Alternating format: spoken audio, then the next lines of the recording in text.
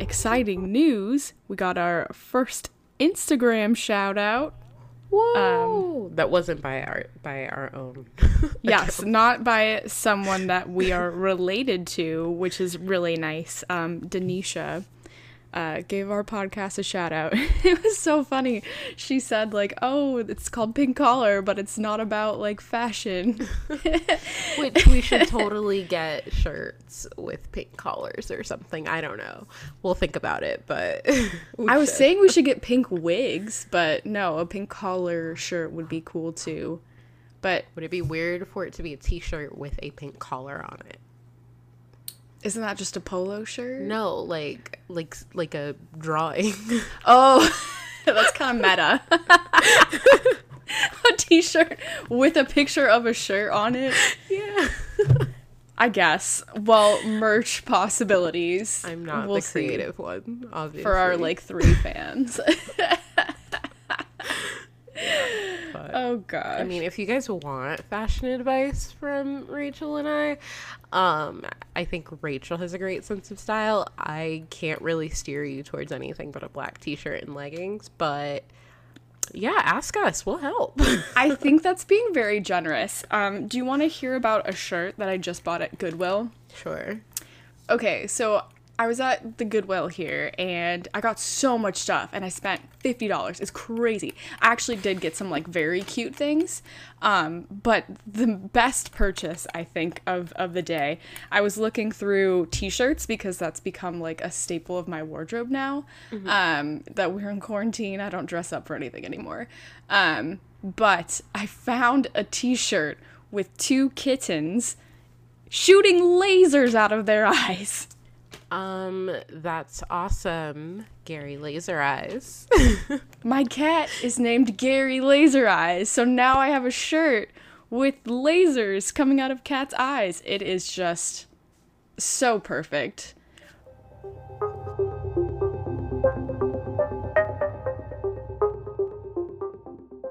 Hello, everyone, and welcome to Pink Collar Crime, a true crime podcast focusing exclusively on crimes committed by women. I'm Rachel. And I'm Natalie. If you're joining us for the first time, welcome. Each week, we're going to tell you about 1 or 2 cases of crimes committed by women and discuss details, motives, similarities, and differences, etc., etc.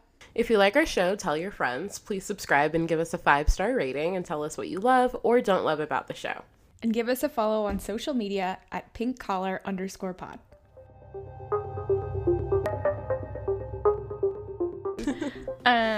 Well, anyway, today we are kind of doing a belated 4th of July inspired episode. I can't say that 4th of July, honestly, is just not my thing too much, because in the first place, ignoring the current state of this country and all that, I don't really like fireworks. They're too loud, and I just feel really bad for all the pets out there. Or veterans, or anyone who does not deal well with loud noises. I do have a question. So if you are listening to this podcast, this is not for you, Rachel. If you are listening to this podcast and you are someone who apparently loves fireworks and has been popping them off for the past month, can you just tweet us, comment on our Instagram? Why do you like these fireworks so much? I just don't understand. Or you know what? Allure. Stop listening. We don't want you. No, well, put it on mute and give us the play anyway. Just but no, I just don't understand. Fireworks have been going off all of June. Through basically 2 nights ago, or last night or whatever, that they stopped. And I'm why? I get it from afar. I'm oh, that's pretty. But for the most part, I can't see them. No, I don't think, I'm thinking they're popping the ones off on the ground. And I'm what's this noise for? Think about how many people's homes get burned down, or cars get damaged, or fingers get blown off or people get killed. And to me, it's just not worth it, I don't think. And I don't like the noise. I personally, this 4th of July, I actually had a really bad stomach ache and I just laid in bed and watched Hamilton instead and tried to block out the fireworks. Also, which Hamilton is so good. Oh my god. I have been like basically Hamilton obsessed since for years. I mean, I think when you and I met, Rachel, I was like basically listening to the soundtrack on repeat like all day. Well, you were, and I tried to listen to the soundtrack, but it just like I just didn't get into it. But watching it was that's fantastic. Jarrell says the same thing because I was like, you know, obviously playing it all the time, and he's like, this sounds so corny, this sounds so weird. But then I was able to get tickets, and we went in person in Denver a couple of years ago, and he was like on the edge of his seat. He was like, this is so good. And finally now he's like, I have a favorite Hamilton song, and like this is my favorite character, and all that. And so I do think like seeing it like is just even if you're having to watch it on TV, I think it's just like it's incredible to like just watch it. Lin-Manuel Miranda and the entire cast are like geniuses, I feel. So I cried a lot. Oh my god, I was sobbing at the end of it. It was so good. Also, well, because that one guy is in it, Jonathan Groff from like Mindhunter and stuff. He was so fun. Also, he has like the easiest job because he literally just walks on stage and like sings for like a little 9 minutes total, and then just turns around and walks away. And, like spits all over his face. I'm like, that was an interesting choice. No, I've been watching like all these YouTube videos with like 10 facts about Hamilton. Apparently he's just like a really spitty, sweaty person. That was not even a choice. That's just like his bodily function. Ew. Well, that makes me like, you know, I have no intention of going outside to meet people ever again, but like I know I don't want to meet him now. That's so gross. Well, he wouldn't be wearing like a giant costume and be trying to projectile sing. I guess, but that's just gross. I would meet him in Mindhunter. He was so good. And then also the one sister, what's her name? Angelica. She was in Elise Goldsberry. Rent. Yeah. She was in the musical version, which I think is way better than the movie. But I was like, oh, she looks so familiar. And then Daveed Diggs also. Daveed Diggs is like a gem. Like I think he is one of the gifts that, if you believe in a god, has like given us.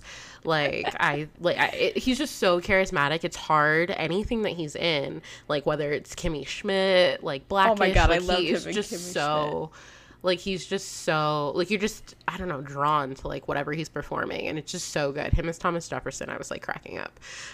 Him as Lafayette, I was Lafayette like, was really good too, that French accent. I was also very confused. Like I didn't realize that he had switched characters. And I was like, oh, he doesn't have an accent anymore. And I was like, oh, because he's Thomas Jefferson now. Yeah. No, he was really good. Super good. Everyone was good. I believe that Aaron Burr is the unsung hero of Hamilton, and I know some people don't agree, but I stand for... I didn't like him. Maybe I need to watch it again. I think I've listened to like the podcast and I've seen, or not the podcast, I've listened to the soundtrack so many times and I've seen both, or I've seen it twice. And I think the thing is like here, like, Aaron Burr comes from like a privileged family, but he's also like an orphan and he's just trying to like live up to his legacy. True. And like Hamilton is just kind of like getting in his way because they don't get along. Like, and it's just like constantly getting in his way because they don't get along. And I do think it was stupid for him to ask for a duel, but they didn't have Netflix back then, so I guess that's what they did for fun. Also, Hamilton cheated on his wife. Hamilton wasn't like, Hamilton's not the hero of Hamilton, which is like I think what Lin-Manuel was like trying to like project. No, I see that. Like he, was not a very good person, and he had no problems with using people if he needed to, or hurting people. And like I think Hamilton the musical does a really good job at showing like how he influenced or impacted other people's lives. But I mean, like, we give credit where credit is due in terms of like what he did like historically for this country. But yeah. Well, yeah, and like all of the people in that were imperfect. Obviously, like George Washington owned slaves, and so did Thomas Jefferson. So, well, yeah, I mean, that's like the whole debate in this country right now is like, oh, if we're taking down statues, are we erasing history? Blah, blah, blah, blah, blah. But I think, I've also been reading this book about, it's called like Lies My Teacher Told Me or something. Yeah. I think I've heard of that. And it's so, I sent you a picture. So. Oh, yeah, that's probably, okay, yeah, that's why I've heard of it. It's really good. It's really dense, so it's taken me a long time to get through, but it's, the way that it presents history is just so much better than anything before, and I don't think anyone's really advocating for us to not talk about history, but to make sure that we're being inclusive and talk about both sides.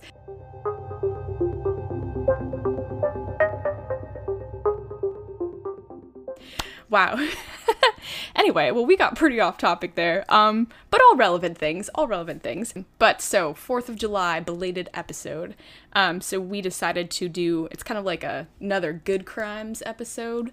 I think it's my turn to go first. Yeah. Also, before I get started, my person has 2 first names, and I originally wrote the script using the first name, and then it turns out she goes by her middle name. So I'm going to try to call her Emma throughout, but if I say Sarah and slip up, that's why. So, I'm going to take a little sip of wine and I'll get started. Fancy. So, Sarah Emma Edmondson was born in 1841 in New Brunswick, Canada. So Sarah's father was really hoping that she would be a boy and really resented her. So her older brother was born with epilepsy, so he couldn't, he wasn't medically or fit to take over the role of being the man in the family. So his father was really hoping for another son, but Emma was born instead. So he was really awful to Emma and her mother. And despite her father's cruelty, Emma was very involved in physical challenges outside of her home. So she was an excellent horse rider, she was a really good shot, and she was a strong swimmer. When she was 9 years old, a peddler gave her a book about the adventures of Fanny Campbell. Fanny was a teenage girl who disguised herself as a man and went sailing to save her lover from a band of pirates. This got Emma's imagination churning. She eventually left her home in 1857 in order to escape abuse and to avoid an arranged marriage to a much older man. She was only 15 at the time and wasn't quite ready to settle down. She changed her last name to Edmonds. So Emma lived in a town called Moncton for a year, but was afraid of being discovered by her father. She packed up all her things and immigrated to America. So it's not easy to be a single woman during these times, even now not so much, but you certainly couldn't provide for yourself. So she made the decision to cut her long dark hair, tan her face with stain, and disguise herself as a man. She went by the name of Franklin Thompson and became a Bible salesman in the town of Hartford, Connecticut. Isn't that where Harvard is? No, that's where, New Haven. That's where Emily Gilmore lives. That's what Emily and Richard Gilmore. Rest in peace, Richard. Didn't live there until a couple hundred years later, but still. So her employer boasted about her sales, saying that he'd never have anyone sell as many Bibles as Frank Thompson. By the time the Civil War started in 1861, Emma was in Flint, Michigan, selling Bibles. Emma strongly supported the Union and decided to join the Army. So in May of 1861, she joined the 2nd Michigan Infantry as a 3-year recruit. So how is this possible? You would think, that they might notice that she wasn't a man as she was going through the process, but during that time, the Army didn't require their recruits to strip down and go through the intensive, physical examination that they do now.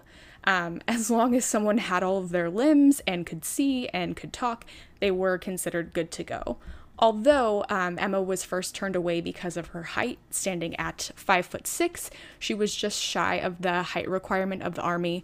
However, President Lincoln called for 75,000 troops a few weeks later, so she tried again and was accepted in after answering a few questions and demonstrating a firm handshake.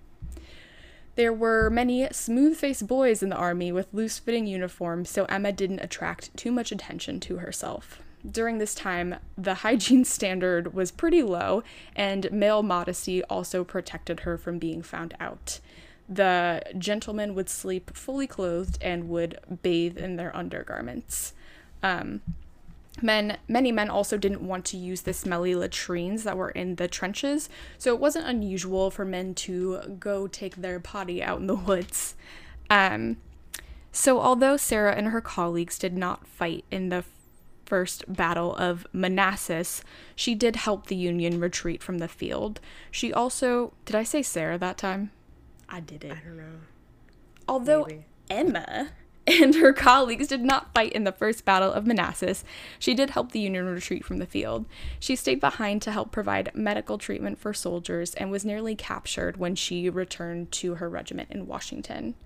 During March of 1862, Emma began working as a mail carrier for her regiment. The 2nd Michigan Infantry was sent to Virginia and took part in the siege of Yorktown. There was an estimated 482 casualties during this battle, and while neither side won, 182 Union soldiers were killed compared to the 300 Confederate soldiers. I know, so sad. During this time, Sarah was asked to conduct espionage missions. Now, there was never any proof that... God, I keep saying Sarah. Emma. You know what? Emma and Sarah are the same person, so just bear with me. So there's never any proof that Emma/Sarah... I didn't want to go through and change them all. It's too much work. That Emma/Sarah was a spy, but why would there be? That would make her a terrible spy. However, her memoir detailed her time working behind enemy lines. So after a Union spy was killed, Emma went off to replace them. She darkened her skin with silver nitrate and wore a curly-haired wig. She wore a plantation suit and went by the name of Cuff. While mingling with the black laborers, Emma was hauling off wheelbarrows of gravel. She began to sweat, and one of the other workers was like, "Hey, why do you look like you're white now?" She was quick on her feet and said that her mother was a white woman, so this might explain why she all of a sudden looked white. Isn't that a quote from Mean Girls? Like, "Oh my God, Karen, you can't just ask people why they're white." Yeah. Not quite the same. I totally blinked on that movie for a second. Well, that's what I was thinking of as I was writing this. But she was like, "Oh, my mom was white, so I'm white."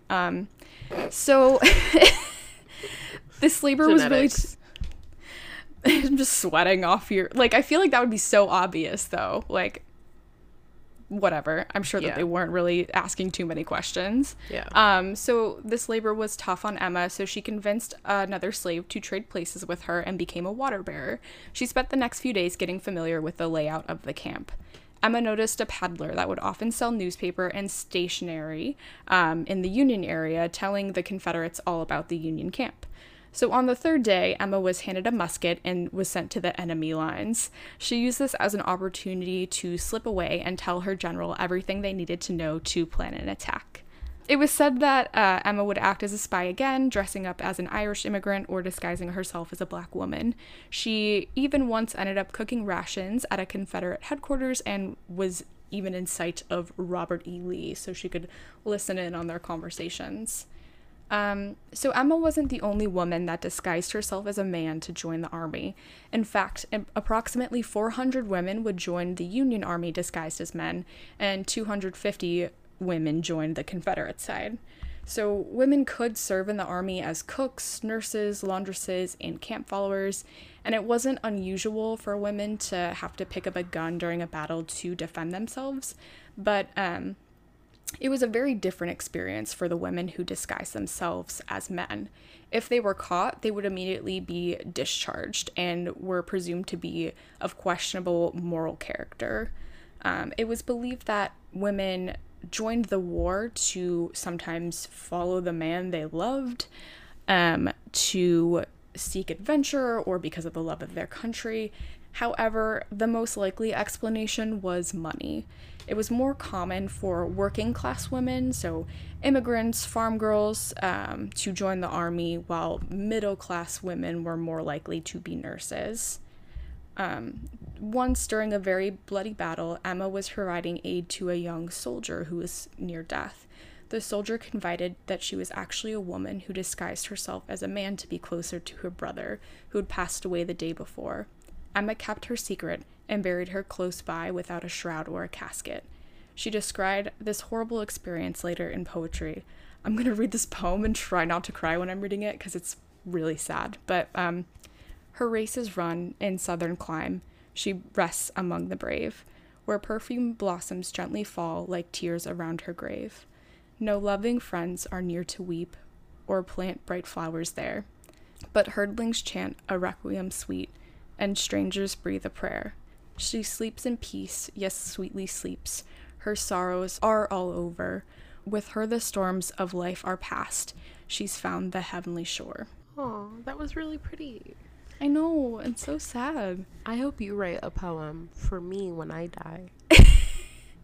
Are you planning to die in battle? Well, maybe, but like start it now so that it's ready to go. Can I write you a little ukulele song? Sure. Rachel's a great ukulele player, by the way. Not really, because playing ukulele is easy. If you know 4 chords, you can sing like 35 songs. So okay, more than that doesn't mean you're not great. So well, thank you. But no, that was really compliment. Really beautiful. I know. As I was reading that, tears came to my eyes, and while I was delivering it, I messed it up a few times, which hopefully you'll cut. But I will. Just a very sad experience for Emma, and kind of how wonderful of her to keep that secret, and to, well, that's the thing, is that this person wasn't able to, receive military honors while being buried because she had to keep her secret. Very sad.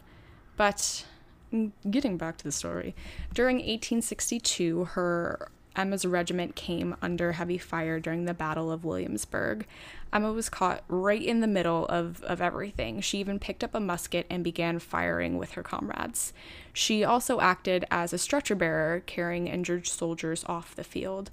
This battle was especially rough. It was pouring rain all throughout, and in the end, 3,843 soldiers died, the majority, 2,283, being Union soldiers. That summer, Emma continued to act in her role as a mail carrier. She would carry mail across distances of 100 miles, going through very dangerous territories inhabited by bushwhackers. I had to look up what a bushwhacker was, but bushwhackers referred to people who weren't really on either side of the war, that had kind of banded together in groups. But, fun fact, a bushwhacker is also a fancy drink. It's described as a chocolate pina colada. I was looking through the ingredients, and I was like, ooh, that sounds actually really good. I feel like I've heard of that, and also it does not sound good to me. It sounds interesting. It's got like rum and like cocoa and vodka. You make your alcohol too and sweet. Whipped That's cream. How you get thick. Well, the cocktail was named after somebody's dog, not people who were actual bushwhackers. So not the same thing, but a fun fact nonetheless. Just keeping it fresh here at Pink Collar. In the summer of 1862, the 2nd Michigan took part in the Battle of Second Manassas. Sarah was a courier during this battle, and in the middle of it all, her horse was killed, forcing her to hop on a mule. I don't know whether the mule threw her in a ditch or this happened while her horse was killed, but she was thrown into a ditch, which resulted in a broken leg and internal injuries. A few months later, in the Battle of Frederickson, Sarah was still relaying messages back and forth despite her injuries. In the spring of 1863, Sarah and her comrades were sent to Kentucky. During this time, Sarah contracted malaria and requested a furlough from the army. It was denied. So this was not a great time for Sarah. Malaria, as you know, is contracted from mosquitoes, and the symptoms include fever, chills. Overall, is kind of a flu-like illness. It has the possibility to be fatal, but Emma couldn't seek medical treatment because the army doctors might notice, that she had a vagina. So she left her colleagues, and Franklin Thompson was charged with desertion. So Emma left her colleagues. So Emma took time to recover and ended up working with the United States Christian Commission as a nurse, but as just her regular self lady, from 1863 until the end of the war. In 1864, Emma released a memoir called Nurse and Spy in the Union Army. She ended up donating the profits to various soldiers' aid groups. And in 1876, Emma married Linus Seeley, and they had 3 children together, all sons who joined the army just like their mother. Emma would eventually visit a dry goods store owned by her army pal Damon Stewart. Emma found him working behind the desk and asked if he knew the whereabouts of Frank Thompson. He was like, "Are you his mother?" She said no. He asked, "Are you his sister?" She said no again. Emma leaned forward, took the pencil out of his hand, and wrote, "Be quiet. I am Frank Thompson." When Damon later spoke to a reporter about this experience, he said that him and his friends never suspected that Emma was actually a woman, and they just made fun of him for having really tiny feet. So they would, make fun of her, and say, oh, you're a little girl, because, look at your tiny little feet. But they never suspected that she was actually a woman, which, makes sense. I think a lot of the people fighting at the time, I can't imagine that there was an 18-year-old restriction to be in the army. So there's probably, a lot of 16-year-old boys who don't have facial hair or, fully developed male bodies. So I'm sure it wasn't, totally unusual, but it's kind of funny that they never thought that. So in 1876, Emma/Sarah attended a reunion of the 2nd Michigan and was welcomed back with open arms. Her colleagues, led by Damon, helped her get her desertion charge removed and supported her application for a pension. The injuries that Emma suffered when she was thrown off of her horse or maybe mule were affecting her later on in life, so it was really important that she get this pension and be able to support herself. After 8 years, she submitted her application. 8 years later, Franklin Thompson was finally cleared of his charges of desertion and became eligible for pension. And in 1898, Sarah passed away in her home in LaPorte, Texas.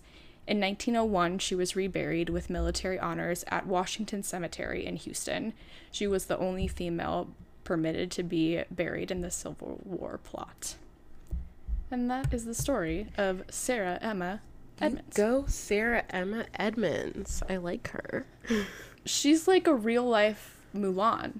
Yeah. Her story is touching. It feels odd to be telling the story actually on a true crime podcast, but what she did was technically not allowed at the time, and if she were to get caught, she would be in trouble. And she clearly had, lots of problems getting her pension that was owed to her. But it's kind of shocking that she was the only woman that was allowed to be buried in the Civil War plot, because even though she pretended to be a man, there were plenty of women that helped out with the war too that weren't even disguised. It just seems odd to me that, nurses or cooks or people doing, helping take care of the soldiers weren't able to be buried there as well. Yeah. And I mean, I know that it was rarer for a woman to do that, but even when I was searching for this case, I came across at least a couple other women who disguised themselves one way or another to fight in the Civil War, or like, you know, rescue someone or do things like that. But right, I was like surprised that the numbers that I said, it was like 400 Union. But there were tons that actually served as like spies throughout not just the Civil War, the American Revolution, like all of these things. And I feel like their intel for a lot of these cases, I remember reading one where like Ulysses S. Grant, like, as like wrote to this specific woman and was like, literally, if you did not get us the information that you got us, like, we would not have succeeded. And so I don't know, I just feel like we need to give women their props a little bit more. Who runs the world? Girls.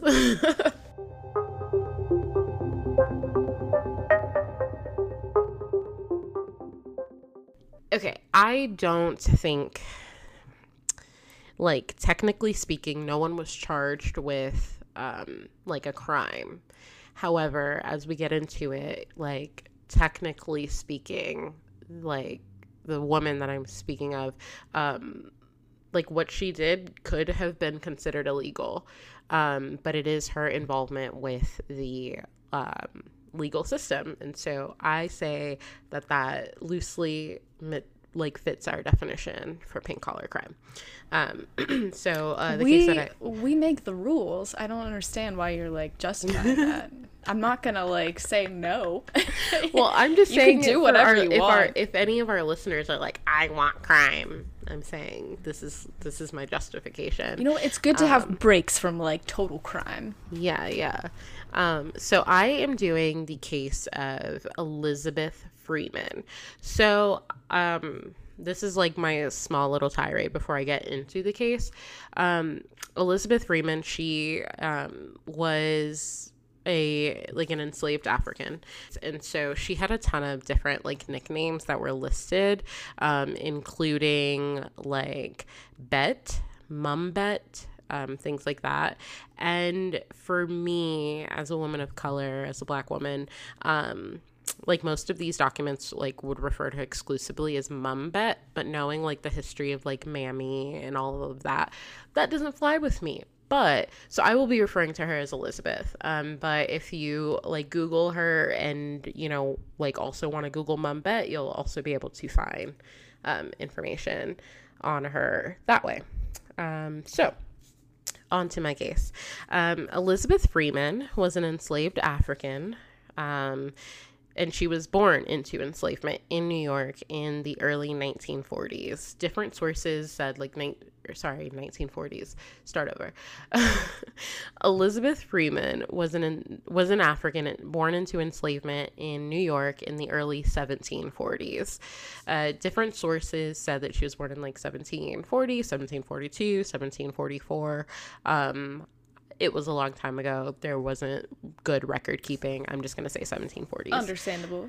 So she spent a lot of her early life on Peter Hogboom's plantation alongside her sister. When Peter Hogboom's daughter married a military colonel named John Ashley, Peter gifted Elizabeth and her sister to the new Ashley family. So soon after, Elizabeth gave birth to a daughter. Elizabeth is described as having an incredibly strong sense of self.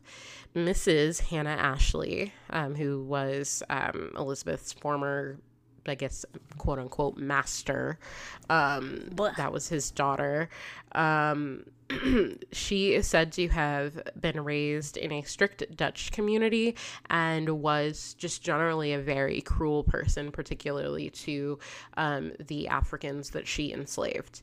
And so reports say that one day Mrs. Ashley became angry either at Elizabeth's daughter or sister. Different sources like described it differently, but she was very angry at the girl and attempted to strike her in the head with a heated shovel. What? Like, why would you feel like that's something you need to do? Yeah, I don't know. But yeah, so she attempted to do that and Elizabeth was like not having it. So she like very boldly blocked the strike. with her forearm, and it caused a huge, and what I imagine to probably have been kind of gross, wound that cut straight through the flesh. And it was just like horrible. And in protest against Mrs. Ashley, Elizabeth refused to keep the wound covered with a cloth or a bandage as it healed. This act was a silent act of defiance and protest against the cruel institution of slavery and the mistreatment of enslaved people by Mrs. Ashley or just other people in general. Basically, for Elizabeth, if she was meant to serve you, then you were going to see what like the conditions of her servitude entailed. And so people would be appalled and disgusted at the sight of Elizabeth's arm, and they would ask her what happened, and she would basically say, ask Mrs. Ashley. Catherine Maria Sedgwick quotes Elizabeth as saying, "I had a bad arm all winter, but Madam had the worst of it. I never covered my wound, and when people said to me, 'Before, Madam, Betty, what ails your arm?' I only answered, 'Ask Mrs.'" So I respect that. And so Colonel Ashley, who was the male patriarch, I guess, of this household and the technical legal owner of all of the enslaved Africans that they had, was a Yale-educated lawyer, and he was also a well-respected community leader. And so his home often served as a meeting place for political discussions, and the site in which a lot of historical, like, Massachusetts documents were signed. This is all taking place in Massachusetts, by the way. Hey, I live there. Not anymore. Well, I'm still paying rent there, so I'll be back there in less than a week, so. Hey, cool. And so in 1780, the new Massachusetts Constitution was ratified, and at a political gathering, either at Ashley's home, at the Ashley home, or in a public square, Elizabeth, who could not read or write, overheard part of the new document being read aloud. It read, "All men are born free and equal, and have certain natural, essential, and unalienable rights, among which may be reckoned the right of enjoying and defending their lives and liberties, that of acquiring, possessing, and protecting property. In fine, that seeking and obtaining their safety and happiness." And so these words very deeply resonated with Elizabeth. And so she was able to seek the counsel of Theodore Sedgwick, who was a lawyer who had, he was very much anti-enslavement and very pro-abolition. And so in pleading her case to Theodore Sedgwick, Elizabeth is quoted as having said, "I heard that paper read yesterday. That says all men are created equal, and that every man has a right to freedom. I'm not a dumb critter. Won't the law give me my freedom?" And so I guess she pled her case really well because he agreed. And so with the help of Theodore Sedgwick, Elizabeth, along with an enslaved man named Brom, began the process of legally fighting for their freedom. Historians note that Sedgwick, along with many of the lawyers in the area, decided to use this case as a quote-unquote test case to basically, I don't know, test and see if slavery was constitutional under the new Massachusetts Constitution. So they're basically like seeing, throwing something into the wall and seeing if it stuck. So kind of like I was saying earlier, although this isn't explicitly a crime that they were arrested and charged for, it's important to note that this was a period in which the enslavement and slaughter of Africans was essentially sanctioned by the state, by the government, and it wasn't checked. And so if someone of power decided that they wanted to yell crime in Brom and Elizabeth's direction, they could have easily been very quickly arrested, charged, and murdered. That's horrible. Yeah. And so just to think, like, to even her, stepping, I guess, out of line and speaking to Theodore Sedgwick, I think that, alone is, like, if she was in a southern state where a lot of times some of the practices were a lot more I guess a lot less cruel, or a lot more cruel. Like that alone could have been enough to end her life. And so, yeah. So though not formally charged, her act of defiance in a way could have been considered a crime. And so in 1871, like mid 1871, Theodore Sedgwick, he basically was able to gather a team of some of the best lawyers in Massachusetts, which included Tapping Reeve, who founded the Litchfield Law School, which was one of America's earliest law schools. Theodore Sedgwick and his legal team filed a document called a writ of replevin, and they submitted that to the Berkshire Court of Common Pleas. And so this writ basically ordered Colonel Ashley to release Elizabeth and Brom. Basically, again, citing the Massachusetts State Constitution, which basically declared that all men are born free and equal and are able to seek and obtain their safety and happiness. Then the document basically outlawed slavery. The Colonel Ashley refused to release them from his possession.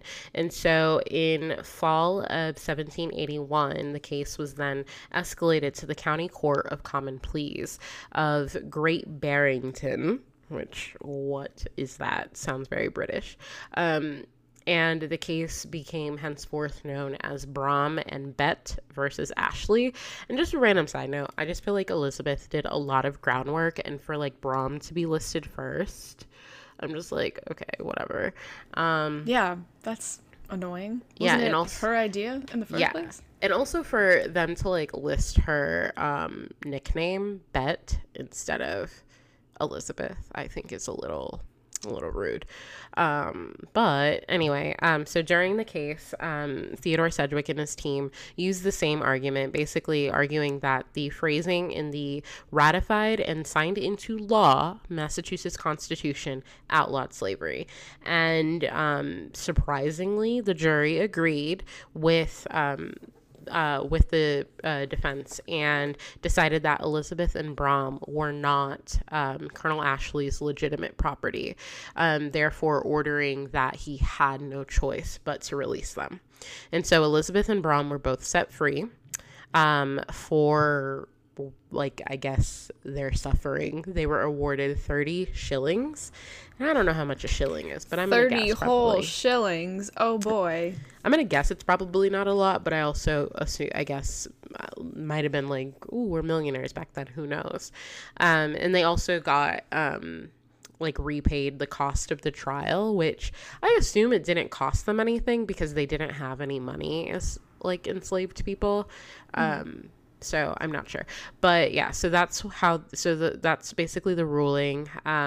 Colonel John Ashley filed an appeal to the Supreme Court, but he eventually dropped his case. I guess he figured it wasn't worth pursuing. And there was, I guess it's also, there was another like simultaneous trial that happened like around that time as well, and that trial ended up declaring that slavery was without a doubt incompatible with the new Massachusetts Constitution, and so that probably was a motivator as well for him dropping the case. And so once Elizabeth became free, that's when she actually changed her name from just Elizabeth, I guess, to Elizabeth Freeman. Get it? Oh. Yeah. And over time, or after some period of time, Colonel John Ashley actually reached back out to Elizabeth and was like, hey, we'll pay you. Will you come back? Like, oh God. Like, you'll be free, but like, you can just, work for us. And she was basically like, no, that's not going to happen, which I totally don't blame anyone, especially if your wife had been cruel. Like, obviously she does need to work and make money, but like, why would I go back to the home in which I was kept as property? And yeah, so instead she actually became a paid domestic worker for the Sedgwick family. And she worked, she also had jobs as a healer. So probably like a nurse, I guess, and a midwife. And so after 20 years of hard work, she was finally able to buy a home, and she lived there and raised her children there. And on December 28th, 1892, Elizabeth Freeman died, and she was buried in the Sedgwick family plot in Stockbridge, Massachusetts. She's believed to have been 85 years old and is the only non-Sedgwick buried in the quote-unquote inner circle of the Sedgwick family plot. And so they clearly had a lot of love for Elizabeth, and I assume that the gratitude for being in each other's lives was mutual. And I think that's oddly I guess relates kind of to your case, how Emma was buried and was like the only female or woman buried with the Civil War Union soldiers, I guess. Yeah, and so she died because this was hundreds of years ago, and people don't live forever. But I do still think 85. Yeah, especially back then. I thought people like died at like 12. I think they did usually. Just kidding. Yeah, that's not funny. I'm sorry, guys, but yeah, I think that this case itself, like I said, even though no one was like formally charged with a crime, I think that she easily could have been. Yeah, she easily could have been if she was in Alabama. This I don't think would have gone her way. No. Yeah. No. Yeah, and I also think that like her case was like the first stepping stone towards Massachusetts finally declaring that slavery was outlawed. And I think a lot of times, the way that we Americans tell history, we sometimes forget like it was everywhere. It wasn't like a Southern only thing. And so right.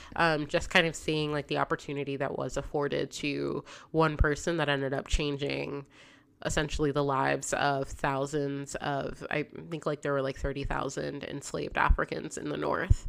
I'm sure Massachusetts, like it caused somewhat of a ripple effect. And I think it's an important case to think about, especially considering we are like on the heels of 4th of July, which we all know not every American was free on the 4th of July. People were still not free.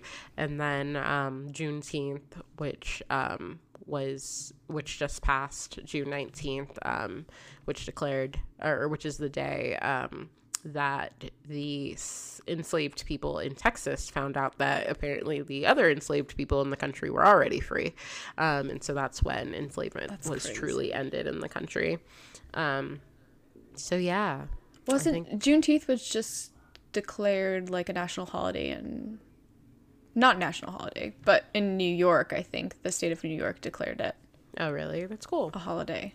Very cool. I'll be honest, I didn't know. I like sometimes being Haitian American, like there are certain things that are more exclusively like Black or African American that I just didn't like know about growing up. Because even though I never knew. Yeah. Definitely. And so I didn't find out what Juneteenth was until like maybe a year or two into me and Jarrell dating. Because like we went back to his hometown and I was like, what are these flyers for this Juneteenth thing? Oh, wow. Yeah. And he was like, you don't know. Like sometimes he talks to me like I'm an alien, but I'm like, it's not my fault. I'm from South Florida and I like was surrounded by like other Haitian people. Right. Actually, so the book that I'm reading that I was just talking about before talks a lot about Haiti so far. I mean, Cool. I don't even know if I'm a quarter of the, I mean, it's not so cool what the people were doing to the Haitians, but it goes into a lot of their history. Basically, everyone was terrible to your people, and I'm sorry. Yeah. I think Haiti has a lot of problems, but they're owed a lot of apologies from a lot of people, including America. Well, right. Didn't, like, so many people tried to invade them so many times, and even well, I texted you about Woodrow Wilson like trying to start some issues there. Like they basically, in a weird way, I think occupied it for like 15 years or something. Right.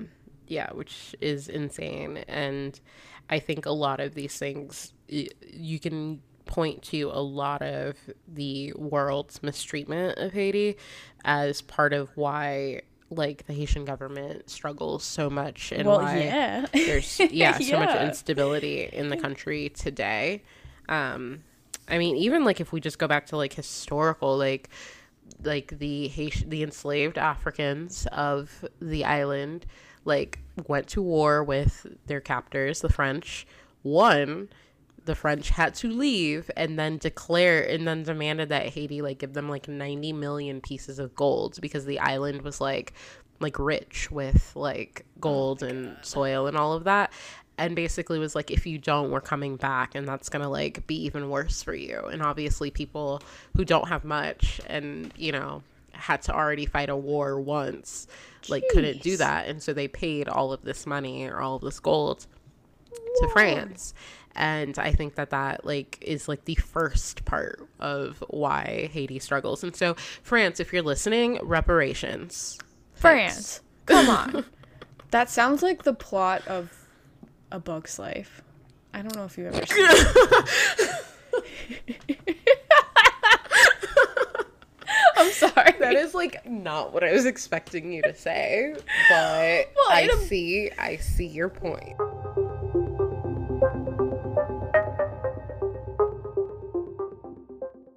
Our music is the track Wasteland by Joseph McDade.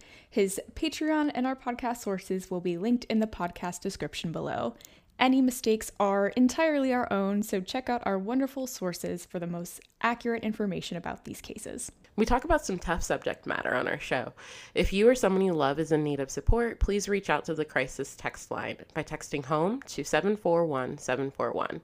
They are available 24/7 and will connect you with a trained crisis counselor. You can also reach the National Domestic Violence Hotline by calling 1-800-799-7233. Thank you so much for listening to our show. Join us next week for another episode of Pink Collar, a true crime podcast.